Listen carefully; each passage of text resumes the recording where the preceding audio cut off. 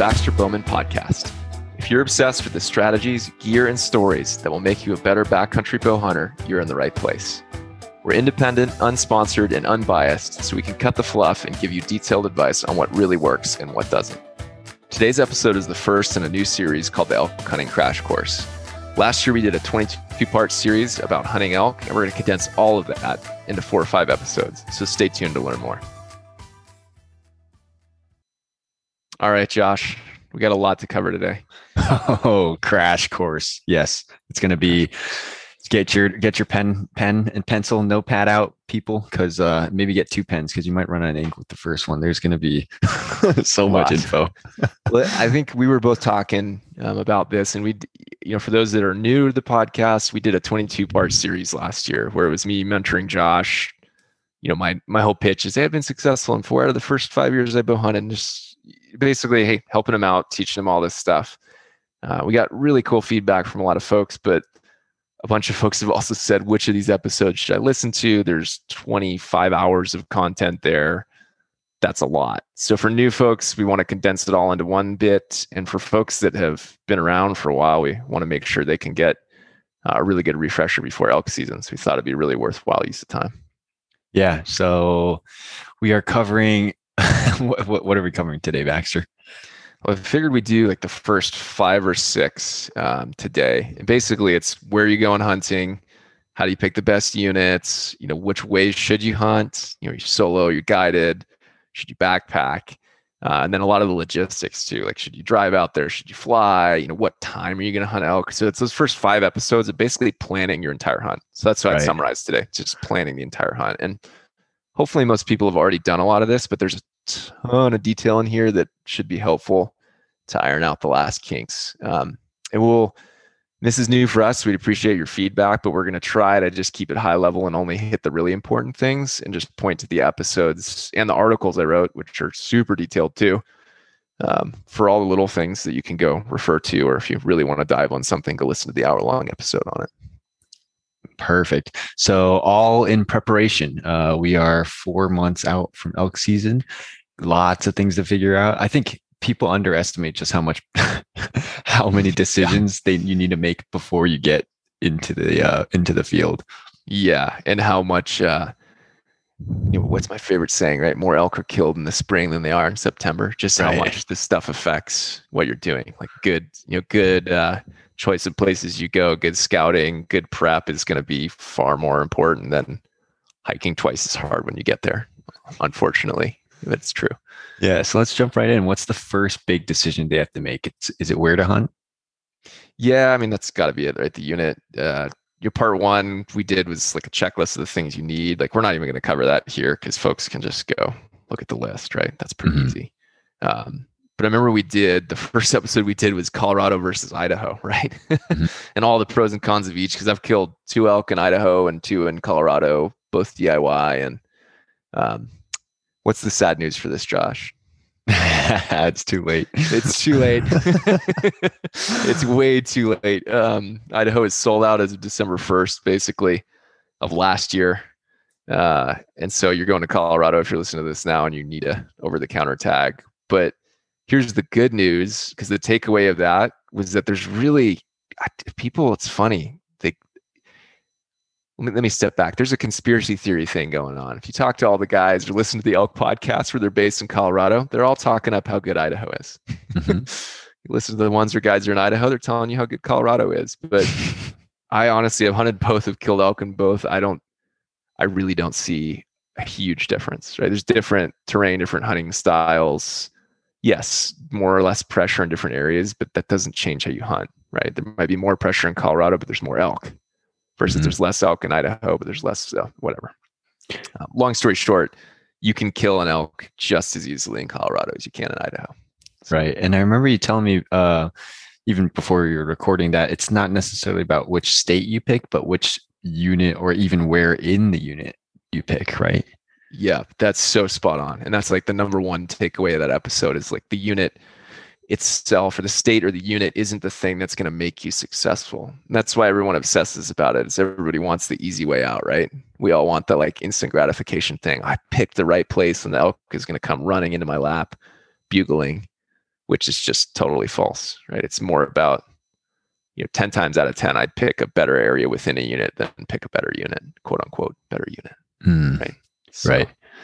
Right. So it kind of solves the state one. Yeah. That was quick. Yeah, I was going to say that's easy. Everybody who's listening who doesn't have a tag, you're going to Colorado. Yep.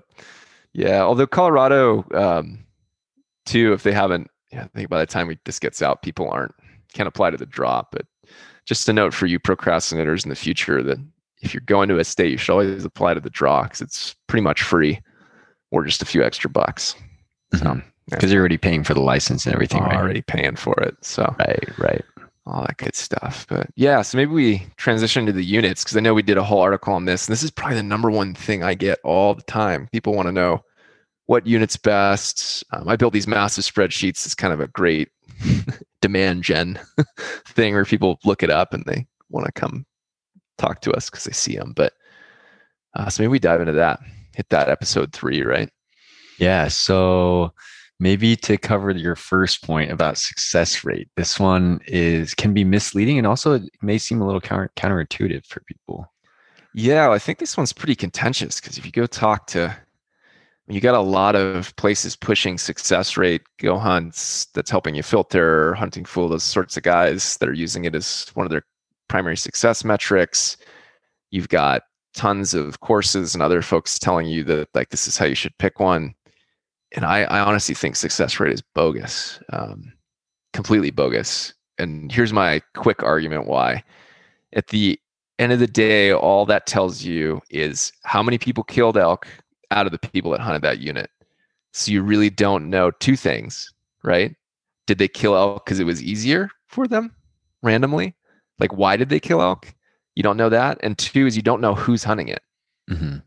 So in a really, really paradox kind of way, if you're not in a wilderness unit where Bob with an RV, who we love Bob, he's a great guy, but he hurt his knee welding 20 years ago and he's not leaving 100 yards from the road. And the whole unit is crisscrossed in roads and there's a 10% success rate. You're like, okay, like, wow, the 10% of Bob's killed an elk, right? Versus you go to a wilderness unit and yeah, it's got a 15% success rate, but every dude is eating kale and bench pressing 400 pounds and is hiking 10 miles back into it. And you're like, would you rather 15% of those guys killed elk or 10% of the Bobs?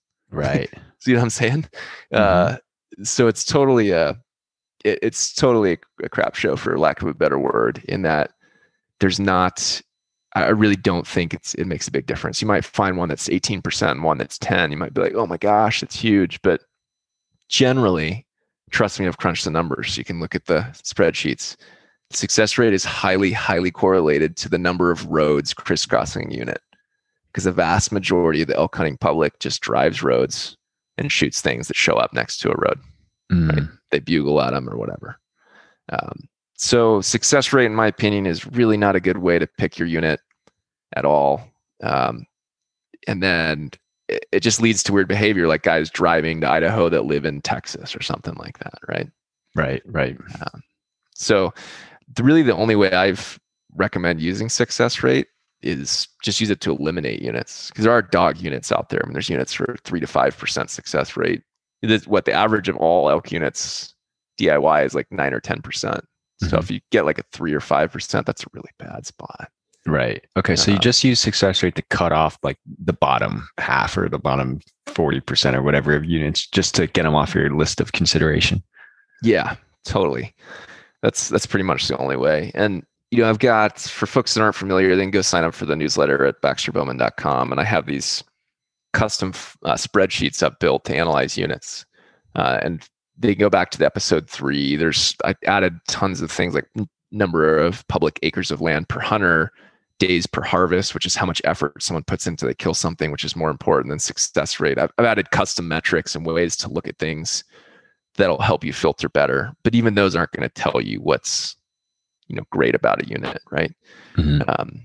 So if you want that spreadsheet and you want to help filter it down, you can do that. But we were talking about before, and Josh, you had a great, you were saying what we talked about last year, which is never drive by a unit, right?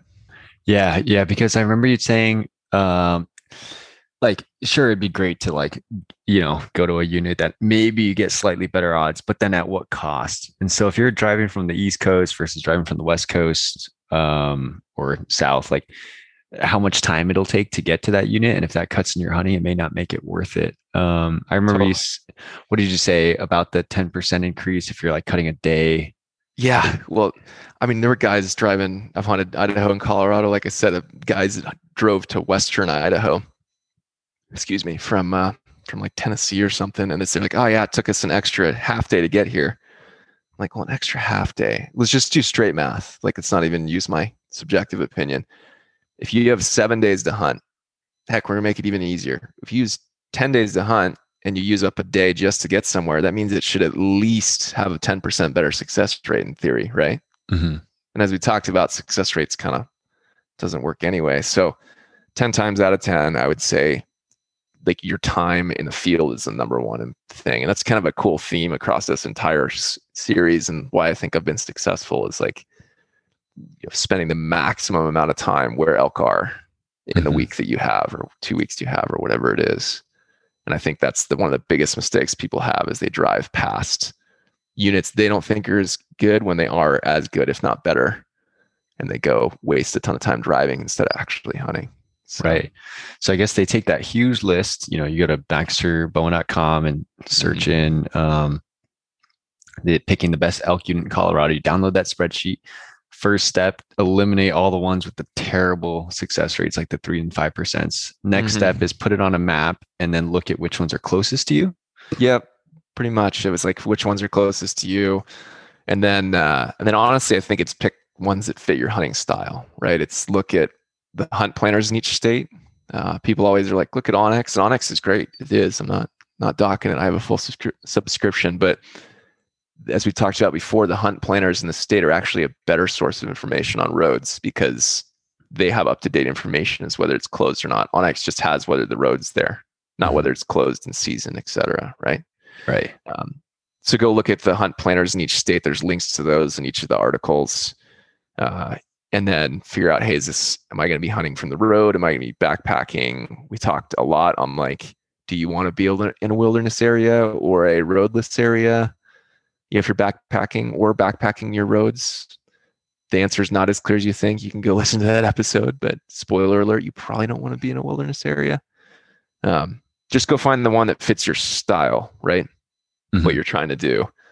And so then you've got this list of a few that are closest to you for driving. They fit your hunting style. You've eliminated the bad ones and like, whoopee, like pick one. You know what I mean? Yeah. Yeah. Or just start e-scouting, which we'll do next episode, which is the most important thing in my opinion, because Colorado, some of them are still just totally unlimited. So you could hunt multiple units, and often, some of the areas I've hunted, one unit touches another. So, 200 yards away, you'll be hunting one unit, and then the other. Cool. So I think we covered that. And then for really detailed stuff, we'll link it in the show notes in the description in the podcasts. So it would take us a full hour to cover all the detail, but you guys can just click that link and then follow their directions. Even the blog post is like step by step. It's very detailed. So that'll help. And it shows all the massive heat maps and the custom spreadsheets I built and all the stats and why they matter. And if you want to nerd out and really feel like you picked a good one, that's a good way to go. And there's a lot of links out to even other resources. So the blog post is great. Yeah, and cool considerations like what other hunting seasons are going on, proximity to cities, what non-hunting pressure is there, yada yada yada. Like there's a million little tips that are super valuable in there. Yeah. So that's picking the best unit. So we got that. Now, what's the next big decision? Yeah, so how you're gonna hunt, right? Like it's just logistics. Like how are you going to hunt? When are you going to go there? What time are you going to go there? I think the next part 4, which was we just really covered, the solo versus going with people, whether you go guided or whether you backpack or base camp hunt, right? Those were kind of the big 3. Yeah, and as we were reviewing this one, the first point I wrote down, I remember because last year I was like, I don't have any friends that hunt, so that decision's easy. I'm going solo. So some of you listening might be in that boat. No friends, you're going solo. yeah, that's pretty much the takeaway there. But I think there's other things to think about around like with your mentality, do you like control, or are you fine with conflict? Are you scared of being in the backcountry alone, right? Like Mhm. you're going to be splitting the load with someone. Does that save you money and time? Mentally, is it difficult or not? Like there's a lot of things to think through there. That one's worth taking the time if people haven't decided, but because it is possible to go find a buddy at a RMEF banquet or a Archery range or archery something. range or something like that. So Yeah, just do a test backpacking trip first. yes, that was the biggest piece of advice there. Yeah, for sure. It's like Um, I think I mentioned it originally, but it's like those college roommates, they're best friends in high school, and they go live together and never talk again. So I don't know. yeah, Sometimes it exactly. happens. Well, I think the other thing we hit on that one too, which is the most important bit in my mind, is safety, right? Obviously, if you got someone else, you're better than if you're solo. But I think we made a great point, which is the most helpful thing or safest thing these days is the technology that is out there with ePerbs and personal locator beacons, right? Mhm. And the irony is, a lot of times people go with someone, they think that makes me safe, but it takes a guy 20 hours to go find help and you're dead because you bled out, versus you're actually safer if you have the locator beacon to pull the trigger and they can be there in 2 hours, right? Yeah. So I think especially for guys going solo, but even guys going, you know, with a friend, safety is almost the same thing. I think almost anyone in the backcountry that's truly unsupported and off trail these days should be carrying a locator beacon. Hmm. So we dove into a really big way. I mean, you did this the first time too, is when you say locator beacon, guys go, oh, like a InReach, right? And no, an InReach is actually not a PLB or a personal locator beacon.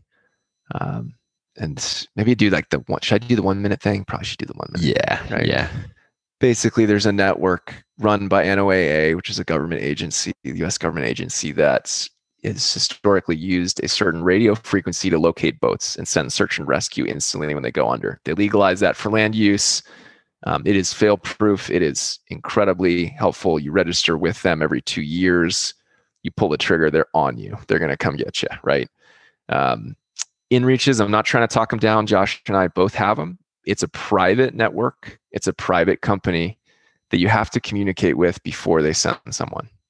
So this is not made up. I know a friend who is on a trip here with guys spearfishing in rivers in California. His buddy pulled the pin on an InReach because he'd put a knife through his leg and was about to bleed out. They had a tourniquet, and InReach told them, we can't, like, we don't know where you are. Call us on your cell phone. They're like, no. This is why we have an InReach. We can't call you on the cell phone. And InReach was like, well, we don't think you're in trouble because you're near enough to civilization. And that was that. That was their whole dealing. So his whole life-saving thing didn't work. Yeah. So an InReach is a satellite communicator. Basically, it's like a texting device, whereas the ePerb is a completely different thing, right? It's like a true, like, I need to get out of here. I'm going to die. Like, someone come now device. $20,000 fine if you pull it and you don't need it. So it's right, big deal. So that's the one. That's like the minute summary. And I think you, like me, now have both, right? Yeah. I ended up buying the ePerb first because I was like, I need to be safe. And then later it was like, we figured out we were hunting in the same area. And I was like, you know what? It'd be nice to just like text Baxter. Maybe we can meet in town or something. So I just got that too. And then plus it makes family feel really safe. So that's another one if you're going solo. I sent an automatic message, not automatic, but I just click like the number 1 or something and send, and it would just send a quick text to mom, dad, brother, just let them know, hey guys, I'm camping here tonight. I'm safe. And like every night I would just say, hey, I'm safe. So that's another benefit, I guess. Yeah. So we dive into that in really big detail in that episode.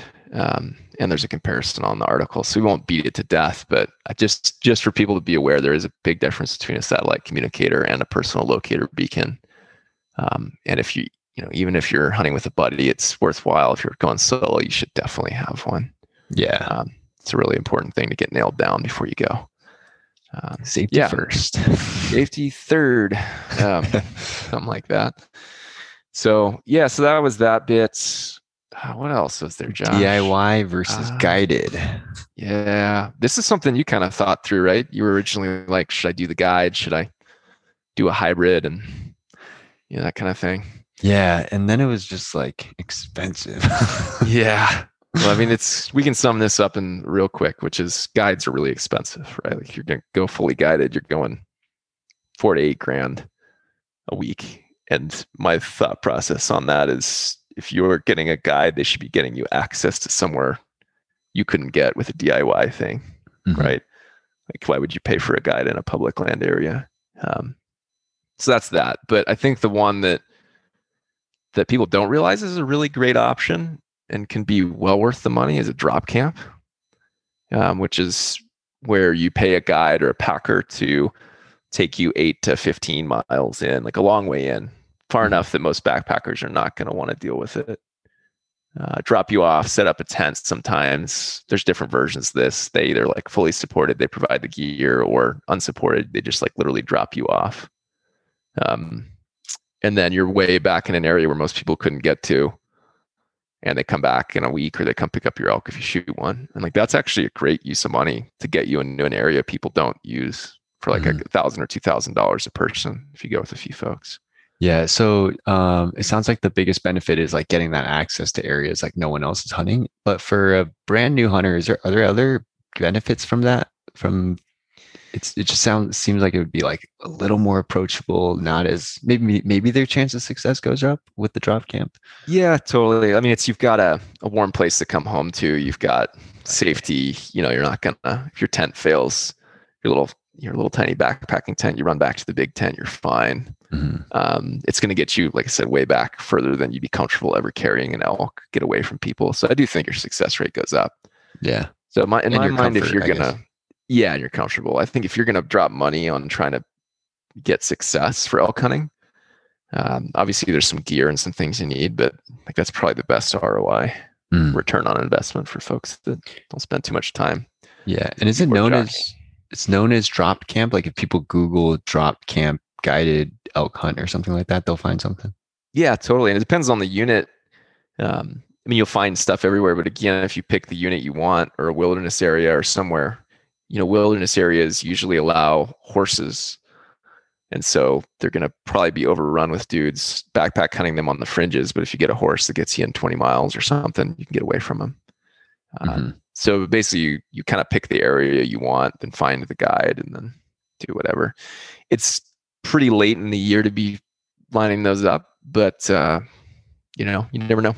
You could find that. It is worth saying, and we talked a little bit about this then, but it's also worth lining up the packer at the same time, even if you're not going to go, because I had that fail last year trying to find one last minute, and they were just like, we'll come get you in 3 days. I was like, great to know you. Have fun. Then it was a long pack out for Baxter and I. Yeah. I still owe you for that one. That was brutal. That was awesome though. Best part of the trip. So that's DIY versus, or I guess anything you want to touch on the DIY side?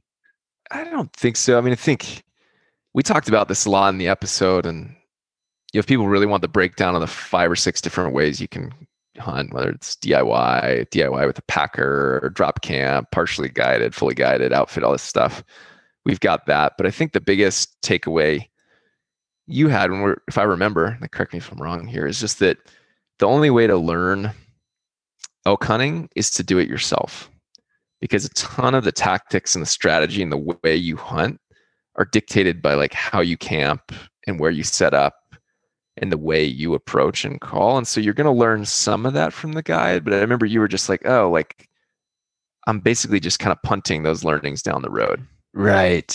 Because a lot of those decisions you're not making for yourself and someone else is making, and you don't understand the reason why they're making them. You're just kind of following along for the ride. Yeah. It seems, where later, if you go on your own, you'll have to learn all those, why you do this instead of that all on your own the hard way. Yeah. And to the point you made earlier, which is why would you buy a guide? Well, it's to get somewhere you couldn't go DIY. And if you do that, it's very different tactics than you would be using in a DIY highly pressured place. Right. I think honestly, if anyone wants to listen to one of these, it'll probably be the next one, which is, picking the areas within the unit. That's probably the number one thing I could add to the elk hunting world of hunt where the humans aren't, not where the elk are, right? Like that's the number one thing. And you don't learn that hunting with a guide because you walk out and there's elk right out the door. So Right. yeah, so that's kind of the take on the guided thing. But most people here are probably talking DIY anyway. But it's worth thinking about. Like, it's anytime something is like overhyped and really, like the backpacking DIY thing is like all the rage. Mainly because the people that sell you gear want to sell you all the gear. Like, if you look at every website and magazine these days, it's just guys backpacking. But so I think it's always worthwhile when something's that homogenous one way. You should think about what the alternative is. Just make sure it's not right for you. Right. Yeah. And then the other part of that, the decisions is backpacking versus base camp. I think this one is you have your punchline, which is you backpack in because you're lazy. Lazy. People are like, what? Yeah. People always think that one's funny. I remember we were talking to Sam and on the last episode, right? Yeah. Jake and Sam. Yeah, they were both like, yeah, we trust me. We heard that loud and clear. You said you do this because you're lazy. I was like, yeah. But I think most people, oh man, I could go on for 20 minutes on these. It's so hard to think of like, what's the minute long thing? But I think with these things, most people think backpacking, that gets me far away from people, right? And like, spoiler alert, again, like I talked about, it's the hype. Everyone's doing it. You're going to see more people at 4 to 5 miles in than you probably would see in a standard parking lot these days. It's freaking crowded. And you cannot go further than 5 or 6 miles because you're not bringing that elk out unless you got 3 or 4 or more guys. So you can't, the number one reason people want to backpack is they want to get away from people, and that doesn't exist anymore. Like, sorry, full stop. And so for me, back to the thing we talked about earlier, which is spend as much time as possible where you could kill an elk. The only reason I want to do that, I want to backpack, is because I want to wake up next to where I'm hunting. We talked about a ton of reasons. We talk about this later too, about you can camp 200 yards from elk. It's not a big deal if you do it right. You can camp in areas it's really easy to locate them. One of the all-time highest episodes for us was locating elk quickly. Mm-hmm. We'll do that one later. But the real benefit is just literally spending as much time with them instead of hiking an extra hour in the morning, blowing them all out, or getting to the place after the sun comes up, and you miss that critical 15-minute window right at the beginning of the morning. So yeah, and the point about sleep is really good. You get a lot more sleep if you're backpacking because you don't have to get up like super early before it gets bright, or like you're walking all the way back way after dark and hiking all the way out again. You're instead of that, you're living where the elk are, getting up maybe 30 minutes before it starts to get bright, or an hour, and then getting to sleep when you're done, like right when it gets dark, you just go to sleep. So, and you're right there the next morning. That's so good. That's actually the main point. Totally whiffed on that one. But I mean, I just remember there's these guys that hunted with us, and I love them. They're great guys. I'm not going to say names, obviously, but they'd get up at like 3:30, cook breakfast, pack their bags. They'd be hiking at 5. Trust me, I knew, because they'd wake us up every now and then. They'd be hiking at 5. They'd get into where they wanted to hunt at 7, probably blew out, to all the elk in the valley, getting there in the morning in the dark because you can't see the elk. They'd hunt till like 6 at night. They'd come home at 7 or 8, 9, whatever it was when it was dark, an hour and a half of hiking later. Then they'd have to cook dinner, do their stuff. They'd go to bed at 11 and wake up 4 or 5 hours later. I'm just like, what are you doing? Anyway, and the majority of elk, we could go through this in the article. There's tons of studies. The vast majority of elk live, these are not just like hunters saying this. This is biological studies, biologists doing this, live a mile to mile and a half from roads or any sort of human interaction. That's just what they do. And so mile to mile and a half is going to be, at least 45 minutes if you're off trail going through thick stuff at night. Mm-hmm. So anyway, rant over. I'm always like, oh man, how do people do this? Yeah, that's exhausting. I did do that for like the last few days of the season last year, and we were hiking. I did not put those 3 days. I put more physical work in than any other 3 days besides packing out the elk. But totally. Because to hike all the way in, all that elevation, and then to come out, and then to do it again every single day, that's tough. Yeah. Well, I've been accused once or twice. I had 1 or 2 people reach out and say, oh, you're kind of more of a hunt smart than hunt hard kind of guy. And I'm like, no, I'm a hunt smart and hunt hard kind of guy. You're going to be 10 times more successful than if you just hunt hard. Right. And it's, I just wasted effort. It kills me. It's just wasted effort in my mind. But everybody's got their different style. And the cool thing, we also talked about some of the benefits of base camp. And I think the takeaway from that was, I do hunt a hybrid style. Like I do base camp and hunt from that different times because there are benefits to it. One is you can move around really easily.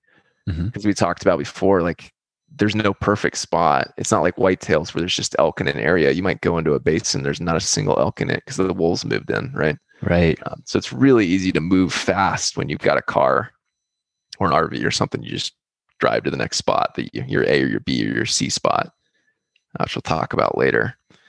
So that's a huge benefit of it. You do get better sleep, you do get better nutrition, you do get a lot of those sorts of things. So like we talked about, I mean, that's kind of my style. I'll do, I used to do 3 to 4 nights. Now I'm doing more like 1 to 2 nights out backpacking, and then I'll come back to the car. I never go further than like 2 to 4 miles away from the car. Right. And if there's no elk, move it. You're gone. You didn't waste a week in the backcountry. Right. That's another thing that drives me nuts. Those guys go backpack for a week. I'm like, oh, not only are you tired as heck, but you're so far away that if you get in there and there's no elk, you just burned a day and a half or 2 days getting in and out. Right. Yada, yada, yada. So I do a hybrid, and I think the hybrid's really great. And I mean, you did kind of all the above last year, right? So, that's true. Yeah. Besides guided, well, I got all these free guides. Yeah, right. All these people you hung out with. Yeah, but I backpacked in. I did the base camp thing. Followed other people. I like them all. I like backpacking in because then you just wake up and you're like there. Yeah. And that's what got you the elk on the last day. We were already there. And then we heard them bugling all around us all night. Yeah. And then the next morning we knew exactly where we were going. And lo and behold, look up the hill and there he is. And then we just kept following him. Well, I think that's the thing too. Like if you'd come, you could play this through and we can talk exact examples from last year. And we're making this course, if you want to call it that, better every year because Josh has got different experience. I've got different experience. We're just kind of updating it. But if you were to walk that one through, if we had stayed down at the car that night, we would have walked in early. And honestly, the way we walked in the first night, you probably would have spooked those elk. You probably would have walked right through a bunch of them. Right? Oh, yeah. So A, you might have done that. And B, you wouldn't have known where they were because we'd heard them all night the night before. So we fell asleep knowing which direction we were really going to go. So you'd be kind of taking the time to figure out where that was. So you've already lost. You might have spooked them, and you've already lost all that time. Right. That's a good example, right? That tactic or strategy might have got me that elk last year. Yeah, and it's kind of interesting when you're out there late at night. A lot of times, like the evening hunt, it's maybe you spot them when it's getting way too dark and you can't get to them, but at least you have a very clear plan the next morning. Whereas, like, if you're hiking in, that you're leaving all the way out and then having to go all the way back in, like you said, spooking stuff on your way in instead of just being there already. Yeah, and it's my experience, like obviously personally, but with a lot of folks that I've met day hunting, they all say the same thing, which is I stay out just as late as someone who's backpacking. But I don't generally find that to be true, right? Like maybe the first night or two, but you get really tired or you've had a bad week. If you're backpacking, you just go sit at your camp and cook dinner earlier and watch the same area. But day hunting, you hike out before it's fully dark. And to your point, so many nights the elk come out 5 to 10 minutes before it's pitch dark, pitch dark, right? And so if you're backpacking, you might get a play on them, but at the very worst, you see exactly where they are for the next day because they generally aren't going to move too far in one night. So it's a huge benefit. Totally. Yeah. Anyway, we're kind of diving down this rabbit hole, but this is a strong point of view for me is everyone backpacks for the wrong reason. Yeah. So that's the key decisions episode. We'll link that one in the description and the blog post as well. Yeah. And then last piece is just some logistics and then a pretty cool hack for vacation time. Yeah.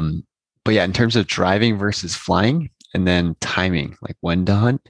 Yeah. It's like I feel like the drive versus fly one isn't as big as the timing. People are always like, when should I go? So we'll get to that. But you're driving and flying. We go into this in big detail. So for people that have that question, maybe they should just go listen to that because there's so much there.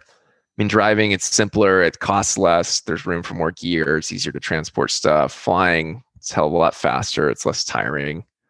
It doesn't wreck your car, like all those sorts of things. This year, I feel like the pendulum has swung a little bit more for flying because a lot of the fares are refundable, although that's kind of ending. If you are going to fly, I would say book it now because the world is exploding and everyone's booking everything. Rental cars are impossible to find. That's my advice there. Yeah, I mean, that's probably, I feel like that one of all of them is something people can go look at. Yeah. But there's a ton of tips too we did for flying because we've both done that for bow hunting trips, around like even your arrows and a target, how you pack, how you transport meat, like when to fly back or when to leave the meat or take it with you, all that stuff. So people can go get that if they're interested.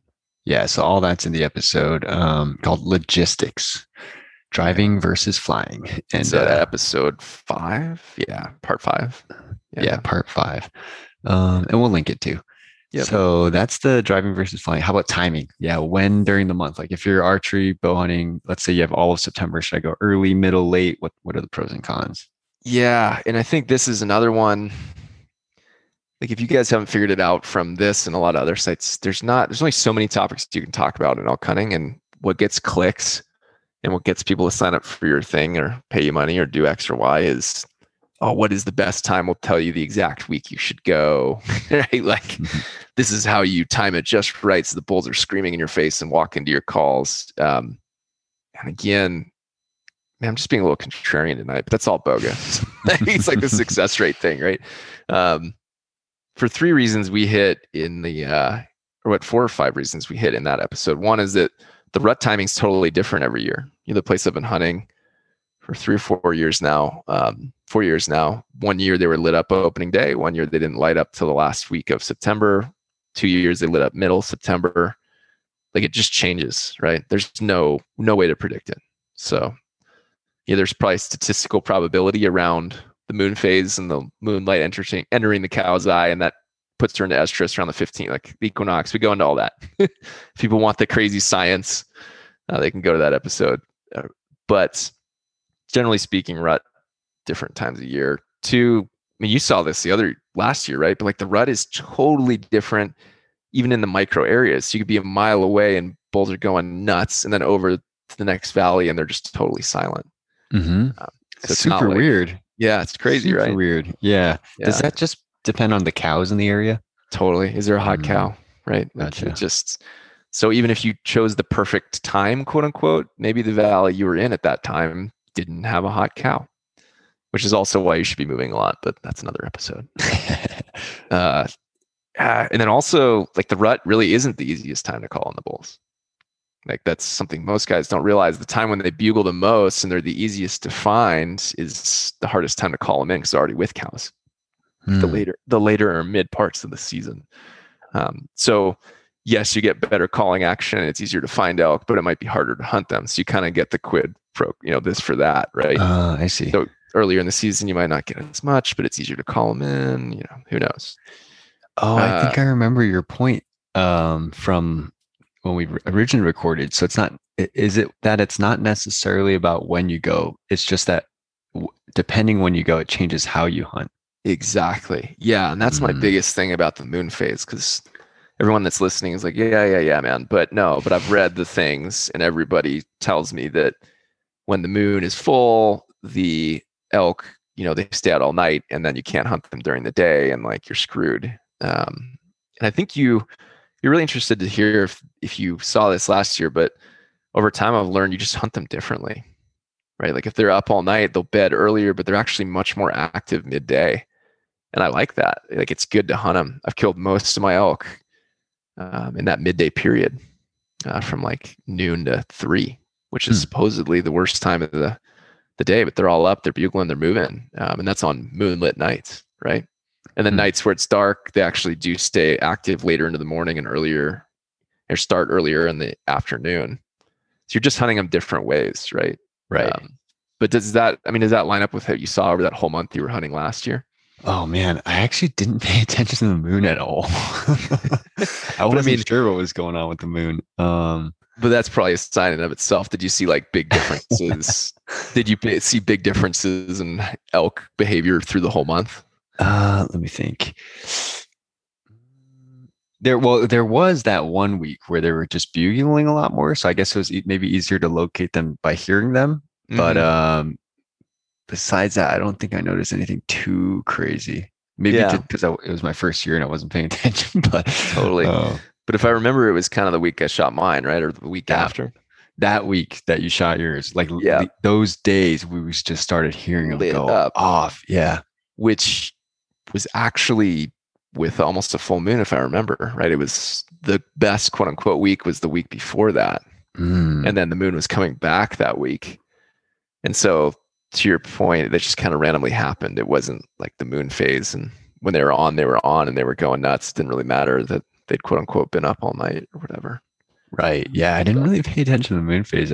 Maybe I should have a little more, but do you think that's generally overrated? I guess then it's not that you can't hunt them on there's no such thing as like a bad moon phase. I guess it's just, you got to adapt. Yeah, totally. I think it's so overrated. I'm not throwing out the baby with the bathwater. Like, yes, there's some truth to these things. They're more likely to rut at certain times in the month. The moon is it will affect them a little bit, but I think that's all bogus because going back to one of the like central principles, this is funny. We're probably going to figure out like what the top things we say are, but one of them is, hunting where people aren't and hunting where elk instead of hunting where elk are, right? So avoiding the people because that's what the elk do. Right. So yeah, maybe that week is quote unquote a little better, 5 or 10% better, but guess what? 90% of guys just scheduled that week because they all heard from this guy that that's the best week of the season. So you're going to go and there's going to be, 400 people on your unit instead of 100. And that is going to make it 4 times harder to kill an elk. Right. So it all evens out, right? Like I think going counterculture is honestly a good thing these days. Mm-hmm. So that's kind of the thing. My thing on the moon phasing and the timing of the season is there's not really a right or a wrong time to go. Yeah. And then for those, again, who want detail, like just look at that episode. I think we cover like early season, this is how you hunt them, late season, this is how you hunt them. Yep. All kinds of strategies. So that one's really, really detailed as well. Yeah. We didn't tie that in with this of like, well, this is how you'd hunt here. And this is why they come into calls easier. And this is how, and like, we just can't, hopefully folks are picking up the fact that there's a lot of good stuff here we've put a lot of time and effort into, but we just can't cover it all. Like if they want to get deep into it, they're gonna have to go to those episodes. Yeah, and those will be great resources. But one last thing on the logistics, like driving, flying, when to hunt, your crazy hack for vacation time. This, when I first heard this, and we've mentioned a few times sprinkled in different episodes, but this is ingenious. Yeah, and this is hopefully a little nugget for folks that didn't listen to that last year or planning their hunt this year. It's a little late, but basically my little clickbaity title on this is how to hunt elk for 10 days and take only 5 days off of vacation time, right? And this was basically, the strategy is this. It's drive and fly and go for a weekend and then a full week. So for example, what I do is I drive out Labor Day weekend because you're going to get Monday off anyway. You get there, you can hunt the 3 days of Labor Day weekend. And then you leave your car, go to the airport, leave your car, fly home for a week of work. The benefits of that is that you also get to rest up, you get to tweak your gear, you get to get ready, re-scout, pick new spots if yours didn't go well. Like you get to make all the course corrections that normally would ruin your week if you couldn't make them, right? Mm-hmm. Then you fly back out for the next week. You take your 5 days of vacation, so you get the whole week off. Now you've got 7 hunting days. Voila, you got 10 hunting days for 5 days of vacation time. You added 1 flight and 1 car ride, and you're good to go. Yeah, it was so crazy. I remember you coming back to work on like that Tuesday, and I was like, "Did she get one?" And then, like, yeah. And that was also just weird to think about, like, oh, your car is still there. Yeah, yeah. That was very weird because I think I said goodbye to you on Thursday. Came back Monday. I was like, yeah, we already got one in the cooler. Yeah. Then we went back for another week. Crazy. It's pretty fun. Crazy. So and it was great too because you do get an elk that first weekend. You now have the butcher has time to go deal with it. You don't have to pay the crazy fee or whatever to get it done fast. Right. Yeah. So it's a good strategy. It's a great way to do it. And you don't have to back it up, back to back. It doesn't have to be like one weekend, then the next weekend you come out and you could leave your car there for 2 weeks, right? Like Uber and Lyft are pretty cheap. And most of these Western states, Idaho, Colorado, they've got areas with really cheap parking or areas you can leave the car for free pretty much because there's plenty of space. Yeah. And sometimes airport parking's not that bad. No. Yeah. It was like $6 a day for at airport parking where we were. Right. So yeah. It was, grand total of like $30 for like 5 days, $30. Yeah. So it is a little more expensive than just doing it the other way, but you basically double your hunting time for an extra $300 flight, which is well worth it in my opinion. If you're already spending like $5,000 to get all the gear and the tag and all that stuff. Yeah. And that rest and recovery point you made is really good because like you're getting out backpacking again and camping again, you're sleeping in the woods for the first weekend. Then you come back and sleep at home for 5 nights. Then you go back out for a full 7 days and maybe with a break in the middle there. But yeah, well, I should probably stop talking about this now that I'm a resident. It's a really great strategy for non-residents because you just got to acclimate. And if you can't really acclimate well during a week. Like it's just going to be miserable to some extent. But if you get that first weekend to pound yourself a little bit, right, recover a bit. Yeah, instead of like that 4th, 5th day, just going, just trying to keep going. Yeah. Well, anything? I think that's it, and that's a good nugget to leave it on. But hopefully that gets everyone through the entire like planning and logistics and deciding where you're going to go bit. And we'll get more into e-scouting and the really important parts of like how you figure out exactly where you're going to go within the unit and some gear and then tactics later. But anything about that, Josh, that jumped out at you that you're like, wow, I wish I'd paid more attention to that, or I learned something in addition to what we were talking about last year? I think I should pay attention to the moon phase and just see if maybe elk are acting differently, just to see it from my own eyes. And, like you said, they might be bedded earlier or might be bedded later because they're more active at night. I just didn't think about that at all last year. So I think that's like, I guess me taking it to the next level this year is just paying attention to a little bit more like the seasonality in that local spot. Yeah. Let's see. It's a great point you made, which is, and we talked about this the other year, which is we both, at the end of the day, spend 5 minutes talking into the video of our phone, which seems really weird, but it's a great thing to go listen to later.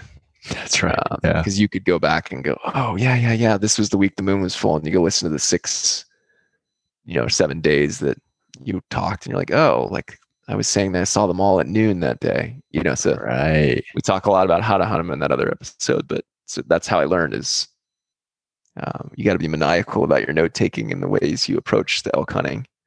Because I've done that for 4 or 5 years now, and like really clear things have popped out, which makes me think, you got to hunt different ways during different phases of the moon.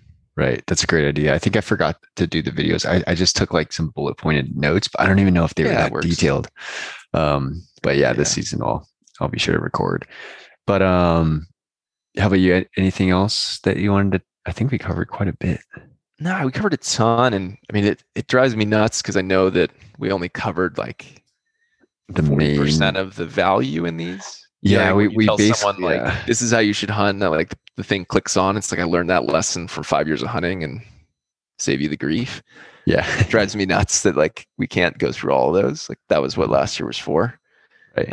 But I do think the cool part for me is it's all kind of blending together as far as the high level things. One is like spend as much stinking time in the field as you can, whether that's picking a spot you don't drive extra, whether that's backpacking so that you're not hiking in the morning. That's something I know is coming up in all the other episodes too. I harp on that all the time. So just spend as much possible time. It's a numbers game, right? Like a lot of things in life, like if you're just rolling numbers, if you get 10 encounters with elk, 3 are shot opportunities, 1 you make the shot. That's how it works. Versus if you only get 1 opportunity, you're just like 10. That's why there's a 10% success rate. You're only going to get that 1 out of 10 times, right? Yes. Yeah, that's a really good point. I think that is almost like the North Star. Like a lot of things, strategy and tactics that you talk about Yeah. are for the goal of optimizing for like the most amount of time near like elk, near a spot where you can kill an elk.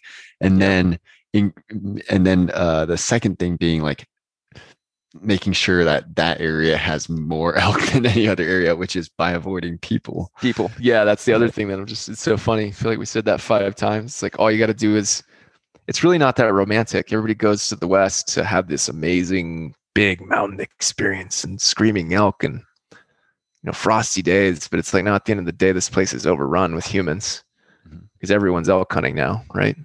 And the number one thing you can do is get where they aren't. Yeah. And everyone goes, "Oh yeah, that's backpacking 5 miles in." I'm like, no, it's not anymore. It's like in that in between spot, it seems. But we'll get there. Yeah. So I And guess I'm kind of it's slowly pulling back too. I think it's another thing I'm learning is I'm gonna stop saying as much stuff on these podcasts. People really want the good stuff. They can go through the effort of going and listening to some of those early episodes. Yeah. So we covered the headlines of part 1 through 5 of last year's 22-part series and tried to make it a crash course, really highlight the big stuff. Some of the stuff you've already may have gotten figured out, but for those pieces of it that you don't, just go back to that blog post, logistics or key decisions or picking the best elk unit, whichever one, and you'll get the full detailed step-by-step how to do it. And then you can go back to the last year episodes and listen to me ask Baxter a ton of newbie questions. If you were like me, first time, those are great too. Yeah. Well, I think there's nothing better. We talked about this later. It's nothing better for quote unquote more advanced hunters to hear those questions and like learn about it by teaching too. Like I learned more last year than I could have ever imagined. Just because of the way what you thought through and asked were things I wouldn't naturally bring up. So really valuable for everyone, regardless of their state, right. hunting. It's like making it all fresh and new again, seeing it with new eyes. Yeah. It's really cool. It's been a fun journey. Can't believe we're talking real about getting me ready for my second season. Oh, yep. Gosh. Not long. We'll, yeah. So I think we're going to break this into 3 or 4 more episodes. Gear next. We did insane amounts of detail on this stuff. We could do like a high level one maybe. And then, picking the spots next, like how to scout and pick spots. I think that's critical. Your favorite topic. My favorite of all. Then like gear. That one I could go on for years. But yeah. I think people should know that. So when Baxter has free time, he's either like e-scouting or he's reading about gear. Yeah, it's pretty much one of the two. We're watching elk hunting YouTube videos and putting them in my spreadsheet of why they missed. Yeah. Exactly. Yeah, those are the 3 things I do with mine. Yeah, and then the last one is the elk strategy and tactics, which is really cool. I feel like this one you have a lot of cool points of view on all these now, but I feel like of all the ones, you probably have a huge amount of thought on that last bit around how you hunt and what you do. Right, you tried it all out in there. Yeah, a lot of different styles. But stay tuned for the elk hunting crash course. We're going to condense 22 parts into 3, 4, 5 parts. We'll see how much we can squeeze in. Yep. And then we will catch you on the next one.